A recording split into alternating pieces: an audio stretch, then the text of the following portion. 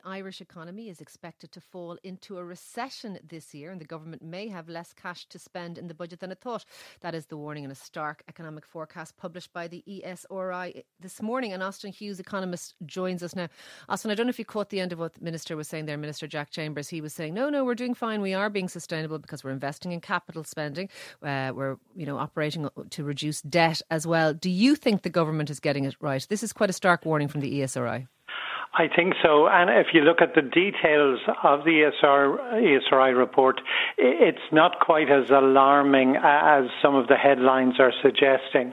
We do have quite a significant slowdown this year in its forecast, but it's largely due to the multinational sector and to a lesser extent, and we can talk about it in a moment, the impact of inflation.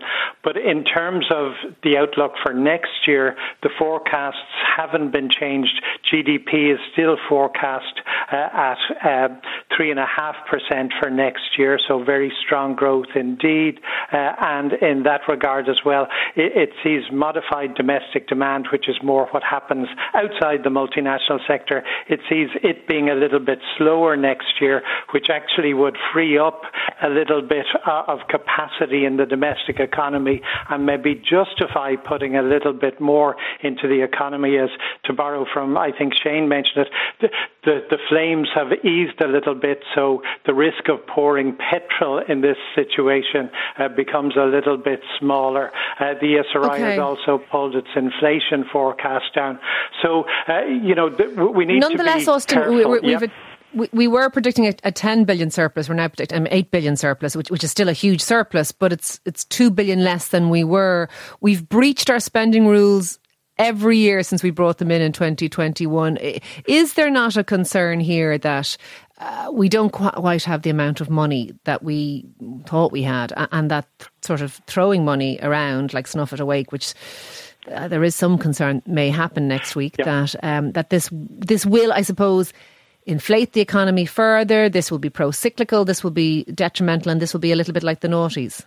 Okay, I don't think it's anything like the noughties. I know economists differ around this, and my views may not be shared by all, but I think that the sense of expectation around the economy is very different. In the noughties, it was the ATM, it was everyone kind of needs to buy 3 or 4 apartments or whatever. Now it's a case of people needing help with the cost of living crisis in many instances. We still have significant funds. There is still a significant surplus, and that's still in the ESRI report. I think, the real question is how we value progress in areas like infrastructure and housing versus the old-fashioned view of prudence.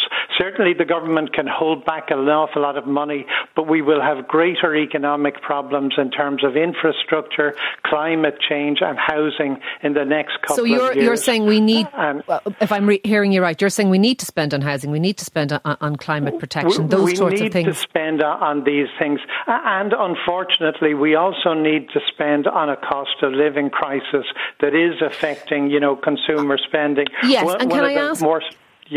Sorry, we had John Fitzgerald, adjunct economic professor at Trinity, on yesterday, and he said that the cost of living crisis is slightly misrepresented, that we are actually better in the last 4 years by 5%, better off since 2019 by 5% in general as a population financially. So we're not in a cost of living crisis, even though that's the narrative, other than pockets of people who are struggling. Do you disagree with that?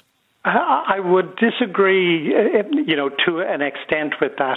We are better off, but that's largely because there are more of us. The population last year increased by 2%. It's increased by 8% over the last 5 years. So, and I don't know exactly the context in which John spoke.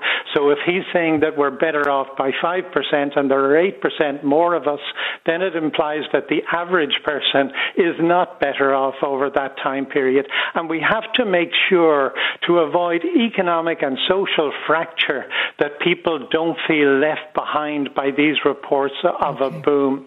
There is a need to spend more on infrastructure. There is a need to spend more on housing and these. And we also have to address a significant cost of living crisis. One of the more salient issues in the ESRI report is they've reduced their forecast for consumption for this year and next year, unlike the forecast for the broader economy. Austin Hughes, Economist, thank you very much for speaking to Newstalk Breakfast this morning.